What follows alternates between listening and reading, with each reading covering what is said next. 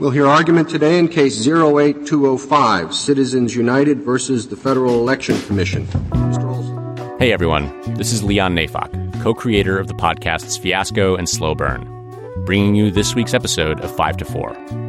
Today, Peter, Rhiannon, and Michael are talking about Citizens United v. FEC, a Supreme Court decision that allowed corporations to donate as much money as they want to the politicians of their choice. It has the potential to shake up the national political scene. 5 to 4 vote rules that corporations can contribute anything in political campaigns. This really takes us into uncharted territory. Citizens United resulted in billions of dollars being pumped into politics, all in the name of protecting the free speech rights of corporations and the rich people who run them. It has dealt a critical blow to our American democracy. This is 5 to 4, a podcast about how much the Supreme Court sucks.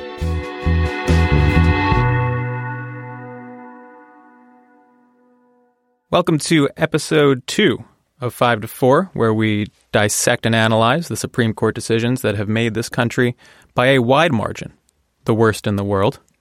I am Peter, a.k.a. the Law Boy. I'm here with Michael. Hey. And from Austin, Texas, Rhiannon. What up? And together, we are the only 3 lawyers without a diagnosed personality disorder. Right. Not even limited to podcasts. That's right. Not limited to podcasts. That's all lawyers, worldwide. There have been some garbage fucking cases this past month or so. They've really the five conservatives have outdone themselves. They have. If you had asked me a couple years ago if you could just no scope a teenager across the Mexican border without any consequences at all, I would have said probably not. No, that doesn't sound right. Doesn't seem like a close issue either. No, but I was wrong about that. Yeah. I was wrong about that. And that's why I'm not up there with the big boys on the bench.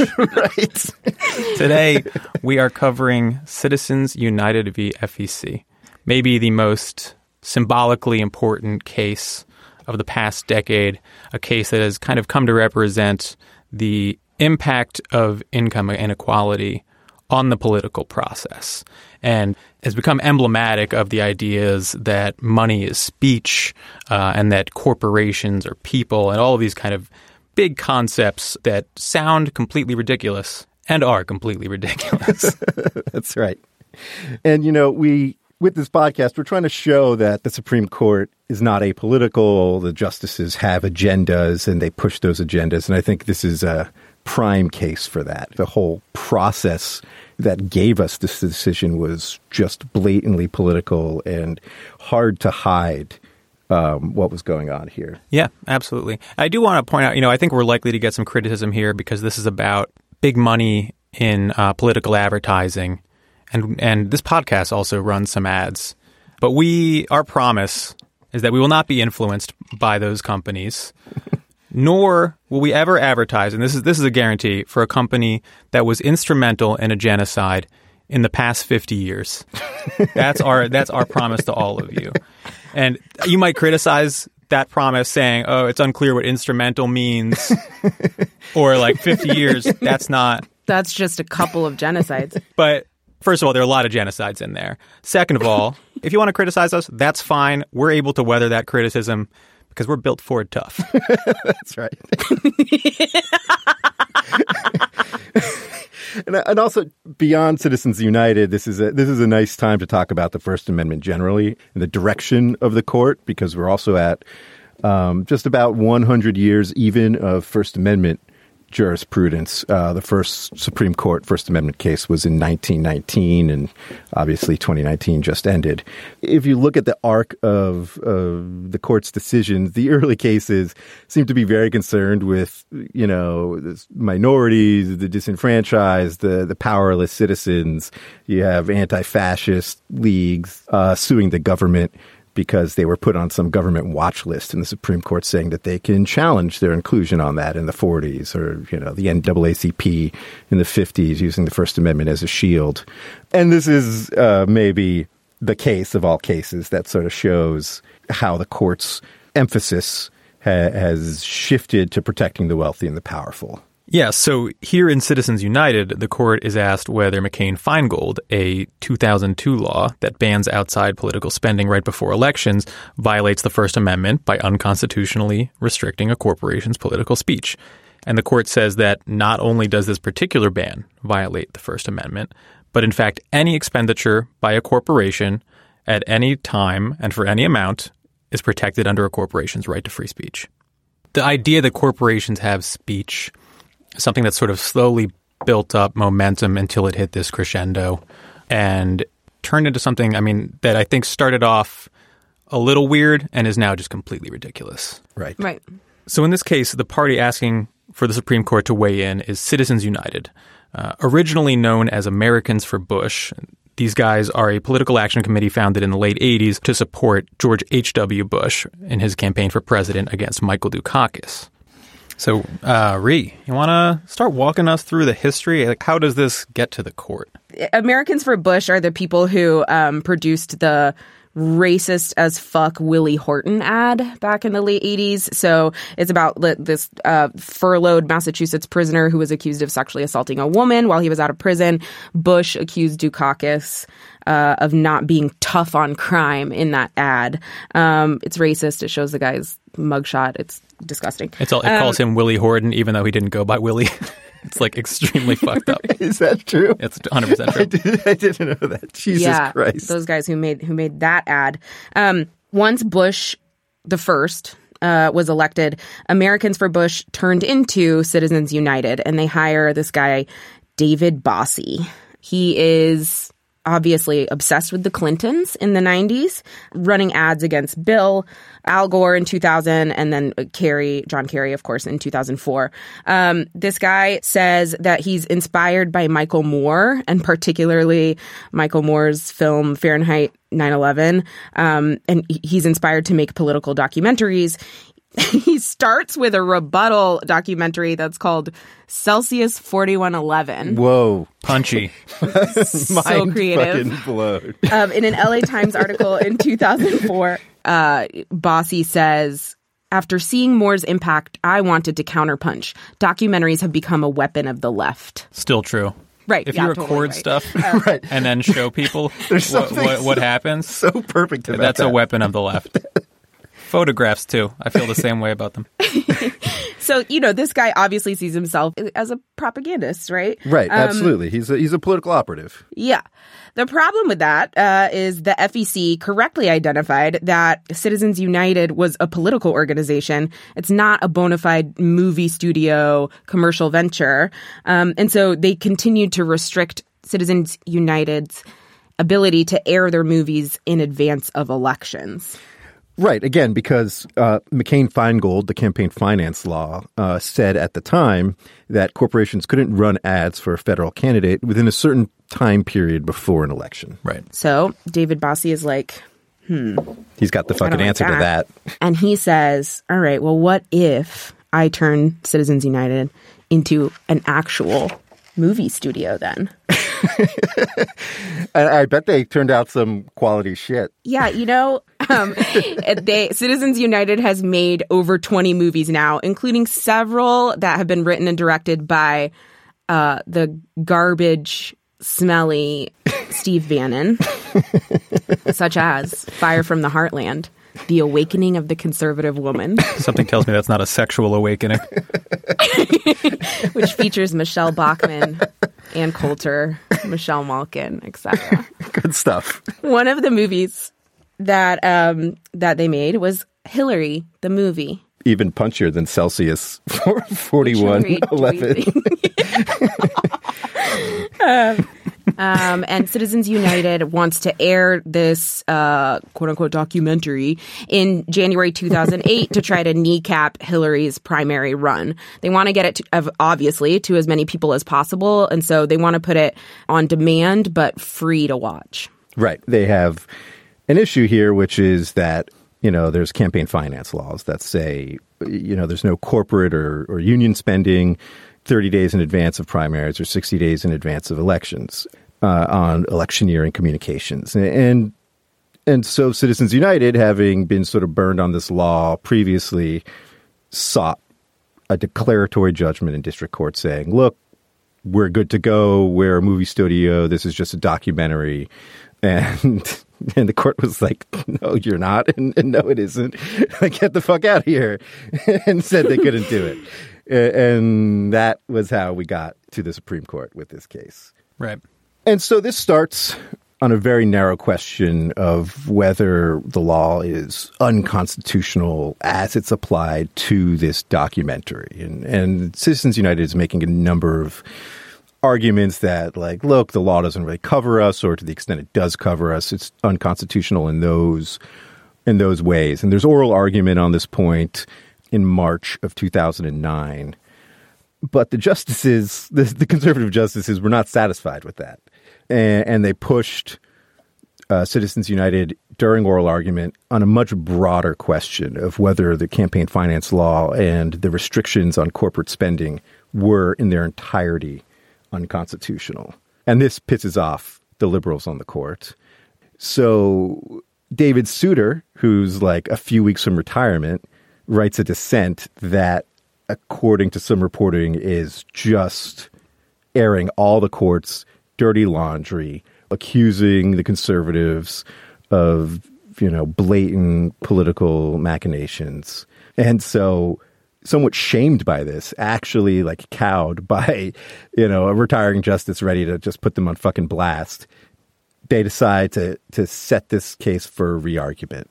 And they're going to make the parties brief them on the broader question of whether or not, these campaign finance restrictions are constitutional at all. Right. Basically taking a very narrow question about some stupid movie and a very narrow law that applies to certain spending occurring within a month of a primary, and all of a sudden making it a case about corporate free speech that would apply in a huge array of contexts. Right. The story, the detailed story is that at a conference, originally Chief Justice Roberts had written a majority opinion on the narrow question.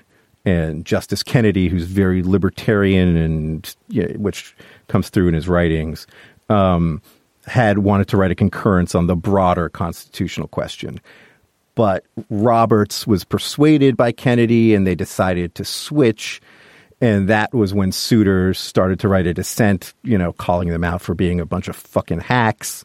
And it's important to realize a few things, which is, one, justices and judges in general, they have certain intuitions about the law, and maybe on non-core issues they can be persuaded one way or another, right? Some arcane workings of maybe patent law or some shit, they might be persuadable. But these guys have ideas about the way the First Amendment works, right? They know what they think about things like campaign finance law, right? These are big issues that they've been thinking about for a long time. They've been talking about it, and all their friends have been complaining about it at fucking cocktail parties that they're at for 10 years. That's right. Right, Yeah. Right, exactly. And there are just a number of ways they could have avoided ruling on this, which is, generally speaking, what's required of the Supreme Court is to avoid big constitutional questions unless absolutely. Yeah, there's a doctrine called constitutional avoidance, which basically means if you don't have to answer to address a constitutional issue, you don't. And they flip that completely on its head because they want to expand corporate speech rights and take a narrow question and turn it into a constitutional question. Right. You can't overstate how important it is that the petitioners themselves, Citizens United, as shitty an organization as it is, as awful a person David Bossie is and what they want the results of this case to be, that they didn't even ask for this result, right? This is the court really bending over backwards to fashion a case and a legal question so that they're always planning backwards from the result that they want. And this is, I think, what makes Justice John Paul Stevens in dissent here, this is kind of a famous dissent of his. It's known as pretty intense. It's 90 fucking pages long. Right. They wanted to avoid the shitty Souter dissent, and instead they got the shitty Stevens dissent. Yeah. And he's a better writer than Souter, too. He is. So. Although 90 pages. Nobody's going to read it. Believe I didn't read that shit. But what is good about the dissent is like it does do that. I mean, there's a little peel back of the curtain, right? It's a little bit mask off where he's calling out like what's going on. So he says, quote, "It is only in the most exceptional cases that we will consider issues outside the questions presented. The appellant in this case did not so much as assert an exceptional circumstance, and one searches the majority opinion in vain for the mention of any. That's unsurprising, for none exists. Setting the case for re-argument was a constructive step, but it did not cure this fundamental problem. Essentially, 5 justices were unhappy with the limited nature of the case before us, so they changed the case to give themselves an opportunity to change the law." It's very upsetting, and my heart is like pounding right now. I'm so worked up. But one thing I was thinking about is like, one, I feel like you could go through law school very easily without ever reading this case. But 2, even if you did, there's no way any of this shit is going to end up in your casebook, right? Right. You're going to read like a little introductory paragraph from the author of the casebook that basically tees up some of the bullshit issues. And then you'll read a few excerpted paragraphs from Kennedy's majority opinion about the First Amendment, and then maybe a few paragraphs from Stevens' dissent.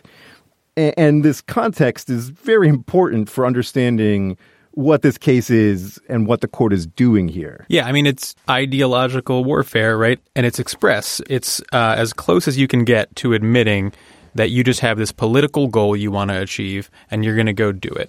But yeah, I mean, I did learn about this case in law school, and I didn't learn about the history of it until I read about it myself. Right. It's taken for granted that like this argument and the holding of the case are legitimately gotten to. Like the process was legitimate and... Right. And I think setting the case for re-argument after you had already written your majority opinion, deciding the case one way along those questions is like such obvious bullshit, right? Like there's no chance. Real weird. Right? There's no chance that they're actually going to change their mind at this point, right? This is about laundering it. It's about legitimizing what they're doing. All right. Let's talk about the opinion itself. Michael, you're the election guy. The election law guy. I was briefly an election lawyer. I know a little bit about this stuff. After this episode, Michael will have no more expertise. Michael Peaks, episode 2. All right, so just quickly going through the decision, and, I don't think this decision is worthy of extended discussion other than to, take a massive shit on it. So just describing its reasoning as briefly and succinctly as possible. That sucks ass. Yeah. Moving on. Obviously, when you're talking in abstract terms, the government banning speech sounds pretty bad. Censorship sounds bad. And in elections, of course, political speech is maybe the core of the First Amendment. That all sounds bad, right? And so there are portions of this opinion that you can be fooled into thinking sound reasonable. Right. There are definitely a couple of big misconceptions about Citizens United, things that it's come to be associated with, although it's not really the case for those things. Right. If you ever talk to like a conservative or see a conservative academic talk about it, they'll say, well, actually, you completely misunderstand the case because money as speech, that's a settled question. Right. And whether corporations are people, that's a settled question. But that's only really true in like a narrow, almost semantic sense. There is absolutely no coherent, comprehensive explanation under federal law for why and to what extent corporations have constitutional rights at all, despite the fact that they are not actual people. What there is like a mishmash of different theories of rights with no real consistent framework. And it's sort of unclear why these entities created by state law would be subject to federal constitutional protection. And, some decisions have granted corporations due process and property protections. And I guess the feds shouldn't be allowed to knock down a corporation's door and steal their stuff. I will begrudgingly accept that sounds right. Depends on the corporation. But they haven't been expressly granted speech rights, and it's not really clear if they even could be. Right. And so when we're talking about bans on free speech, you got to think about what's required, right? You need a speaker. And in this case, that's a corporation. And of course, corporate personhood makes sense, right? Like corporations need to be able to sign contracts and you need to be able to sue them. But whether or not that means, corporations have feelings that they need to express, that like General Motors is really behind Mayor Pete. In the 2020 Democratic primary, and it feels it in its heart.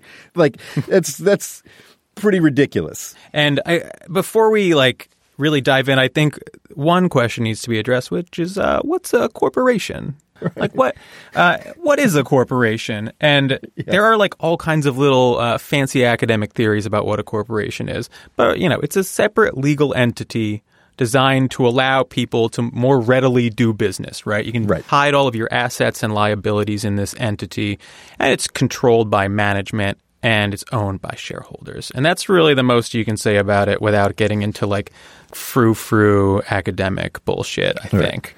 And the theory that they use and that courts have used for, 200 years to give them constitutional rights and speech rights is the idea that corporations are, quote, an association of citizens. It's kind of settled law that, and this makes sense. If you're a group of citizens, the fact that you're acting as a group doesn't nullify your free speech rights, right? Because you're an association of citizens. You're all acting together to speak and say something, so you get free speech rights. Makes sense, right? But the idea that a corporation is an association of citizens is, completely ridiculous. And it feels like it's based on, an extremely antiquated idea of what a shareholder is, right? Some prospector rolls into town and goes to the local general store and goes in and there's 6 pelts on the wall and a bottle that just says elixir. And he's like, oh, well, I like the look of this store. I'll give you a buffalo nickel for 25%. And then the guy's like, oh my God, a buffalo nickel. And now he's the guy's a shareholder. But the modern system of shareholders is that you give Vanguard or some other brokerage firm your money, and then they invest it for you in a bunch of shares chosen based on some algorithm that tells them how to change their capital allocation for risk purposes or whatever. They buy and sell some stocks for you. Right. And you have no idea what you own. No idea. Right. Do you know what's in any of your exchange traded funds? Right. Who could possibly know? I have a 401k. I have absolutely no idea. Do I have stocks? Peter, no. Do I have stocks? No, you don't. I do no, you don't right. have stocks. Okay, I didn't think so. Thank you. So, most people have no idea what companies they have stock in, and that can't be an association of people. I can't be part of an association of people when I don't know what the association is. Right? It's the modern shareholder as an entity is barely sentient. The idea that they're an association of citizens such that they are able to express themselves and therefore deserve speech protections is just beyond absurd. Right. And the opinion tries to make itself seem like it's above basic sort of ideological concerns. And it mentions, look, the Sierra Club is an association of individuals and it's got to be able to speak. Right? But the Sierra Club is an advocacy group about people That's with their purpose. A shared interest in making political statements. That's the fucking point. Right, and that's why you join. If you buy $500 of stock in Disney because you heard that they're going to buy Fox Searchlight properties and you're going to see Spider-Man in the Marvel universe, that doesn't mean you have some fucking relationship with the other millions of people who hold stock in Disney and that now you have some coherent group viewpoint that you need to express in the political sphere. The idea is absurd. And it creates so you have this corporate entity and then you have this inexplicably distinct association of citizens that also has legal protections. And it's just allowing corporations to have their cake and eat it too, right? When they get sued, all of a sudden they're just the corporate entity, right? Right. And you can't sue the individuals who are part of it. And you have no remedy against any individual shareholder when they, blast some baby in the face with sulfuric acid or whatever, because it increases the bottom line. Right. But when they want free speech, all of a sudden the shareholders are part of it, and it's an association of citizens. Right. Right. The whole point of creating a corporation, right, is to limit individual people's liability and to create a legal entity that sort of takes the hit for legal problems in doing business. I don't fucking know. I didn't take corporations, but what's clear is take corporations at all. Was that required? No, of course I didn't take corporations. It was my worst grade in law school, so I don't really have any ground to stand on. It was required. I strolled right up to the law school. I said, teach me about business. Yeah, you said, give me that corporate education. Right. So one thing that's so just infuriating to me is in the last substantive paragraph of the opinion. This is Anthony Kennedy, and so of course he's pulling out all the stops in terms of flowery, how much we care about rights, all of this stuff. He loves that shit. Right. But it's absolutely disgusting because actually, motherfucker, you're talking about corporations. These are actually people. So he's saying, the First Amendment, quote, underwrites the freedom to experiment and to create in the realm of thought and speech. Citizens must be free to use new forms and new forums for the expression of ideas. The civic discourse belongs to the people, and the government may not prescribe the means used to conduct it. Fuck you. Please suck my ass. In conclusion, the United States is the greatest country on Earth. Anthony Kennedy's still alive, right? Because not for long. I'm not going to kill him. I'm not going to. That's just a statement about his age. Yeah. You all right, Michael? Michael is having an actual, a minor nervous breakdown, an anger attack. Yeah.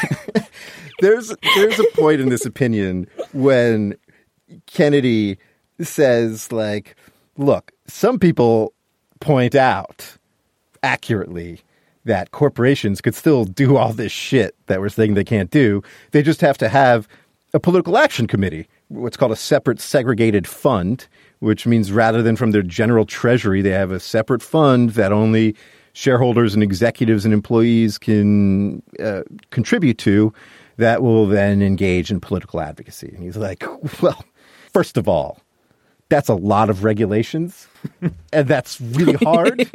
And they have to submit a lot of forms to the government. And I don't think that's really fair that they should have to do that. And in any event, if a corporation has a PAC, that doesn't allow them to speak. The PAC is a separate entity with, I guess, separate thoughts and feelings from the corporation that once you give one entity thoughts and feelings, all of a sudden they all have them, and it becomes this incredibly convoluted mess of bullshit. Right. The idea that a corporate created political action committee is a separate and distinct speaker for the sake of the First Amendment, then the corporation itself that created it is fucking ridiculous. And he says it, he writes it in a way that he's offended by the idea that anybody would suggest. Yeah. Right, so one of the big arguments brought up by the dissent, maybe the biggest argument, is the corruption argument. They're doesn't this allow for corruption, right? If corporations can simply spend with the purpose of influencing elections, isn't that corruption? And Kennedy says, well, the only thing that really counts is quid pro quo corruption, literally just here's your money, I would like this political objective in exchange. Right. And so Kennedy's argument is that since only direct quid pro quos count as corruption, any supposedly quote-unquote independent campaign spending, meaning spending that's not really directed by the candidate or the candidate's campaign, that independent spending cannot actually be corruption for the purposes of the First Amendment. And that means you can't put any limits on it. Right. Whereas direct contributions could be part of a corrupt scheme, and so you could put limits on those. Right. And this distinction is the heart of what makes this decision so ludicrous, right? Yes. So, according to the court, giving direct contributions to a campaign can be limited or in certain circumstances made illegal. But if you just run ads for the candidate on your own, that's independent and doesn't count, right? Right. This is how super PACs became so powerful, right? Their technical name is independent expenditure committees. And the idea is you form an entity whose sole purpose is to help a candidate or a group of candidates in an election. And as long as you don't directly coordinate with the campaign, the Supreme Court says not only is that legal, but it cannot be limited due to the First Amendment, right? And this is as easily gamed as it sounds, right? Yeah. So it was reported by Esquire, I think, that in 2018, then Speaker of the House Paul Ryan facilitated a meeting between a big donor and a super PAC, the Congressional GOP super PAC. And because he was an elected official, he couldn't legally solicit a donation, right? So what does he do? He makes the pitch to the donor and then just leaves the room while the donor and the PAC representatives talk money. God. That conversation ends with a $30 million donation to the PAC. And despite the fact that the distance between the politician and the PAC in this case is completely artificial and fraudulent, that's ostensibly legal under Citizens United. And certainly Paul Ryan is banking on it being legal. Right. No corruption there. And that's that's happening behind closed doors. But you have right out in the open, you have fucking Michael Bloomberg pouring hundreds of millions of dollars into elections. That's right. For Democrats and Republicans alike. And then bragging about it on national TV in a fucking Democratic primary debate, saying that he bought 21 congressmen, which, he's not a total idiot. He correct himself and says he helped them get elected. But, that shit slips out because, he thinks that, he says that in private all the time. He brags to his buddies at their little fucking cocktail parties. And the Supreme Court thinks that's okay. They say, look, that's not corruption. It's not even the appearance of corruption, right? Because he didn't directly coordinate with the campaign. Or if it's the appearance of corruption, it doesn't matter. It doesn't matter, right? Yeah, it's very fitting that a decade after Citizens United, you have Bloomberg, officially the 9th richest person in the world, just openly and unapologetically trying to purchase the presidency of the United States with what I think, no matter what happens, has to be described as some amount of success. Absolutely. And, it's in large part because he's making huge donations to establishment Democratic politicians to win their favor. And those donations are considered protected free speech under Citizens United, right? And the Supreme Court has said not only is this not corruption, but it is sacred and untouchable free speech, right? And I think, the bottom line with this stuff to me is that I don't think that conservative justices care whether this is corruption or not, right? No. Right. They know the Republican Party is fueled by big money, and this is just how the wheels are greased, right? And they're going to get behind it one way or another. Right. It's clear from the opinion. They think that that's normal. Yeah. They think that you should be able to do this. It goes back to couching it in this really flowery language. In the second paragraph of this goddamn awful opinion, Kennedy is quoting the evil one himself, Scalia, saying, we should note that this case overturns the Austin decision. And in Austin, the Supreme Court held that speech could be banned based on a corporate speaker's identity. So there are some rules, there are some restrictions on corporate speech. But in this opinion, Justice Kennedy quotes Scalia, who said in another case that Austin was a significant departure from ancient First Amendment principles. Again, you have the mysticism around the law. Ancient. Dude, the First Amendment's 5 minutes old. What the fuck are you talking about? It's not ancient. There was a longer gap between when the country was founded and the first time the Supreme Court handled a First Amendment case.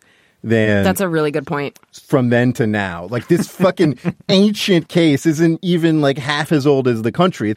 There are people alive today that are older than the oldest Supreme Court First Amendment case. This is not ancient. This is literally law that's been created in the lifetime of living people. Yeah, but to be fair, it's just a couple women in Japan. It's 5 people. But the other thing that they basically do away with is the idea that the appearance of corruption matters, right? And this is a part of the law previously where the court had said, look, we want to not only do away with corruption, but also the appearance of corruption so that people don't lose confidence in democracy. Which makes sense. Like, if democracy is powered by people, it sort of starts with their investment in the process. Right. And the majority basically says, well, look, the public's not going to lose confidence in the democracy. And that's really it. That's like a direct quote. It is. And it's I have it. Yeah, pull up the quote. Yeah. Let me get it. The appearance of influence or access, furthermore, will not cause the electorate to lose faith in our democracy. That's the fucking Supreme Court. Well, that's reassuring, though. Holding forth. Yes, thank you so much.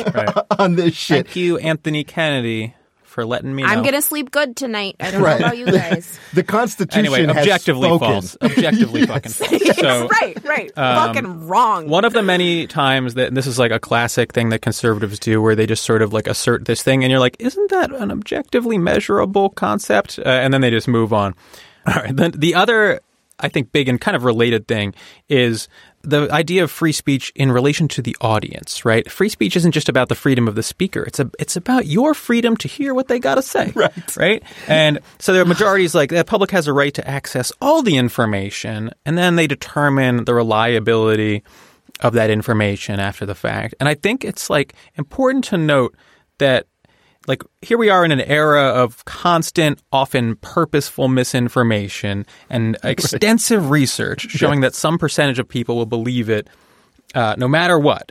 And maybe we should be evaluating the rights of the listener to hear something with like a little more nuance given our understanding of that, right? Like we live in a world where, 40% of the population believes Hillary Clinton is a murderous pedophile, right? Which means that 60% of the population is wrong about that. That's right.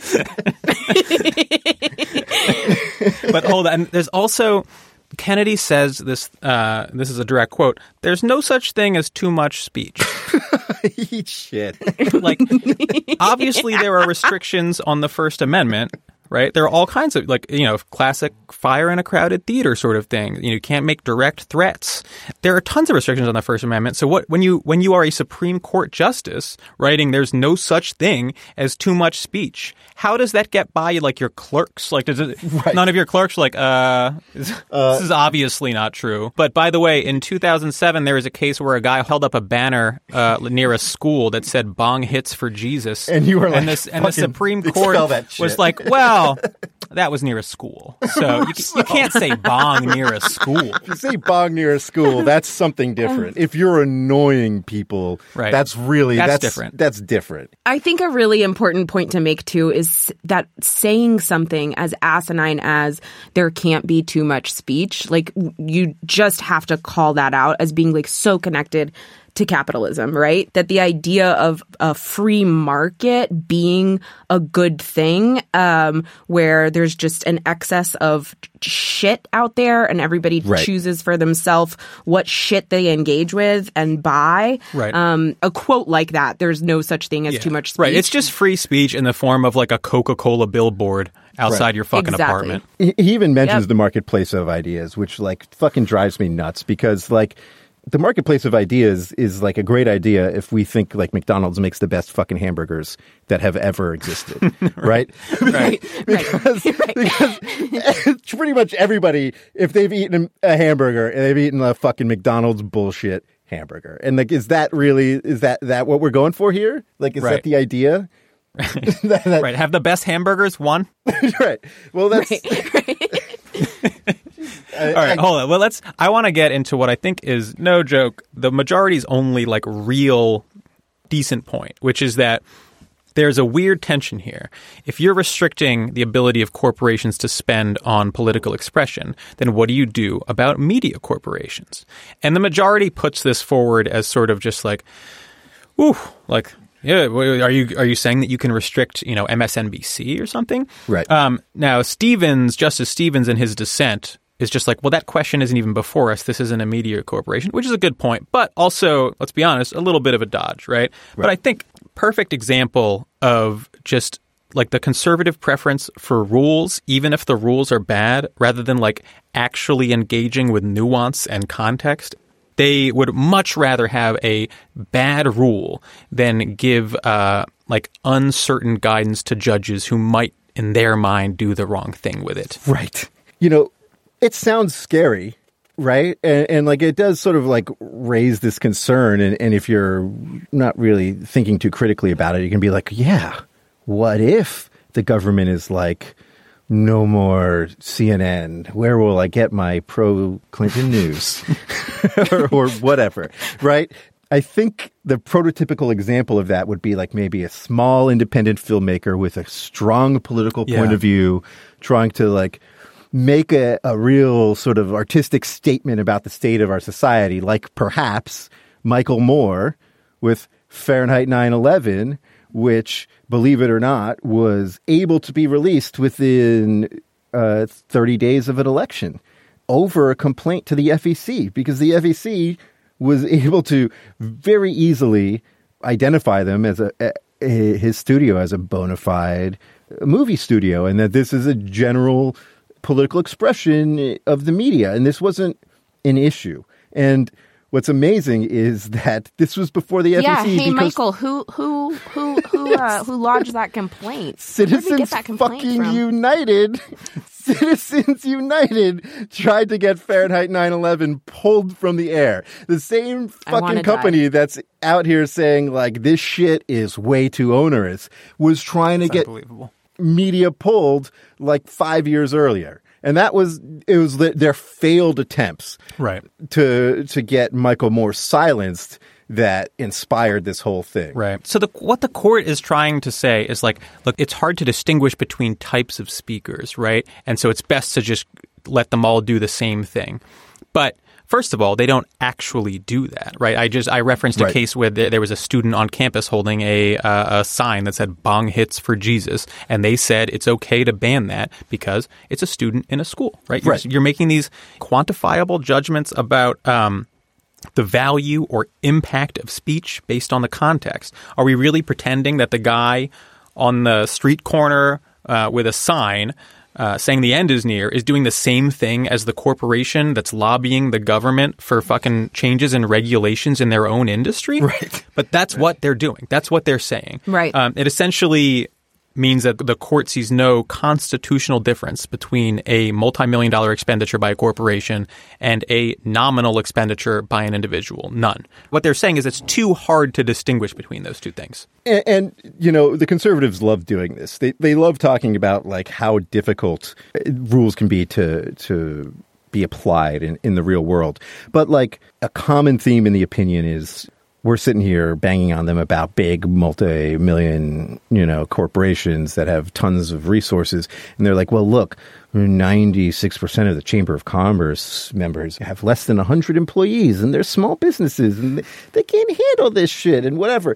But the law easily distinguishes between those. There's a concept called a closely held corporation, and there's different laws that surround closely held corporations. If corporations only have a few shareholders and they don't really respect the formalities of the corporate form and have shareholder meetings and all that shit, they have duties to each other, and the laws are very different for them than they are for what a Tesla stock owner owes, which is nothing, to another Tesla stock owner, right? Because that relationship is different. And judges and courts have no problem distinguishing between them. And if the court was concerned about those corporations and their speech, they would have no problem distinguishing between them. They didn't want to distinguish between them because what they want is to give fucking massively wealthy people and their corporate shells the ability to have a huge impact on elections. That's the goal.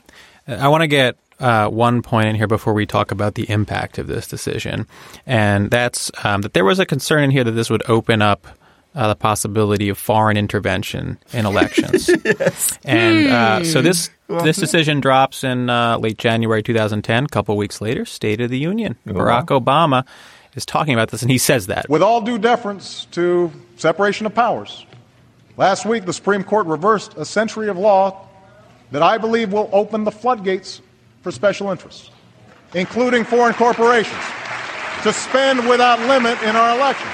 And Samuel Alito, the conservative justice, Bush Jr. appointee, famously mouths Not true. Big scandal. Not true. Big scandal because a Supreme Court justice was talking. He's supposed to just sit there and sort of look angry, I think. Instead, he mouthed his opinion. You're supposed to sit there in your robe looking important. That's right. Yeah. Very sort of, at the time, it was just like, oh, he's talking back at Obama. Very sassy Supreme Court justice. And now it's like,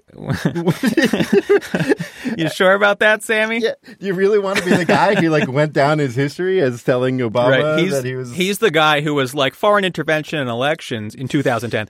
Absolutely not, Barack. No way. You're an idiot, Barack. No you don't understand way. this stuff at all. And just, there's no question that Citizens United... it creates a pathway through which foreign money can run into our elections. There's absolutely no way to avoid that fact. As will be made clear by some of the numbers we're about to tell you, right. The impact of this decision on spending that can come from any corporation, is considerable. Right. And so the thing about the corporate form is that it is a great vehicle for pretty much anyone to get their fingers into the electoral process now. And I don't think it's maybe worth our time to get into detail about all the various different ways individuals, foreign or domestic, can do that. But the main thing is that by opening up this avenue, you just invited basically everybody who wanted to do this to just, form a little fucking LLC or whatever. And right. You can just... The definition of corruption in this context is so narrow that anyone who is not a complete and total incompetent can now funnel huge amounts of money into elections. Right. Yeah, right. And I think the reason why I want to do this podcast is not just to show that the Supreme Court justices are political and actually not objective, but also that they're dumb as shit, right? That's right. Everybody Took at the fucking time... words out of my mouth. Literally, I was going to be everybody dumb as at shit. the time was saying these would be the consequences. Corruption is a risk here. Foreign intervention is a risk here. This is what... And they were all like, no way, dog. That's not going to happen. If you read the Stevens dissent now, you could look at it and be like, oh, he's fucking Nostradamus. This stuff all came true. Right. Or you could realize any moron looking at this decision and understanding the basic framework of spending in elections could have predicted this stuff. Fucking in 2018, Sheldon Adelson alone gave $122 million. Casino magnate and one of the most disgusting people you will ever lay your eyes on. Just one of the most fucking aesthetically disturbing people you will ever see in your fucking life. If you don't know what Sheldon Adelson looks like, just Google him right now. Adelson. He looks insane. Just like an unbelievable human being. It's barely human. I don't even think he deserves free speech rights. I don't think he qualifies as a person. He looks like a 9-foot person was melted down into a normal person size. Sorry for that tangent. Yeah, so Michael said in 2018, Sheldon Adelson alone gives $122 million. And then just to compare that back, in 2010, the year this decision comes out, the largest reported individual contributions totaled $7.5 million. So it's just ratcheted up. A little bigger. Another big impact in terms of campaign spending being up is outside spending, which is referring to PACs, political action committees operating independently of campaigns. So, for example, in 2008, that outside spending totaled little over $330 million. Fast forward to 2016, we're talking in the billions now, $1.4 billion. And in 2018, the first midterm with over $1 billion in spending. Yeah. So one way to contextualize this is, has anyone listening to this podcast ever tried to max out their donation to a candidate? Because the maximum that you're allowed to donate is $2,800 per candidate per cycle. If you've done that, call me, because that means you have $3,000. That also means you're rich. That is a lot. I mean, so the end result of this, and by the way, those restrictions have been found constitutional. All of this highfalutin language about how the importance of speech and shit has not prevented the Supreme Court from saying, well, yeah, you can cap individual contributions. Right. And the result, is that while you can only donate $2,800, if you and some of your richer friends decide to form a company, pool together your millions, right? All of a sudden, you can spend the whole fucking thing. Right. And you want to run an entire shadow campaign, like in parallel with the candidate of your choice. Yeah, you and your friends can do that too. Just like a billionaire, you and your friends are allowed to run ads right. Against or for the candidates of your choosing. So don't tell me that this country is unequal. Right. The easiest way for a normal citizen to actively engage in the political process in a meaningful way beyond just like talking to your neighbors is very restrained. Mm-hmm. Whereas people with means can fucking go hog wild. They're sorry. Oh my God, I love it. Michael is just I'm sorry. Ready to punch someone. I mean, well, after this, we'll go punching people. Next episode is Fisher v. Texas, which is, I think the best way to put it is the story about the dumbest white girl you ever heard. Yes. It's going to be good. It's an affirmative action case and a great exploration of one of the more mediocre women you'll ever hear about in your whole life. 5-4 is presented by Westwood One and Prologue Projects. This episode was produced by Katja Kumkova with editorial oversight by Leon Neyfakh and Andrew Parsons. Our artwork is by Teddy Blanks at Chips NY, and our theme song is by Spatial Relations.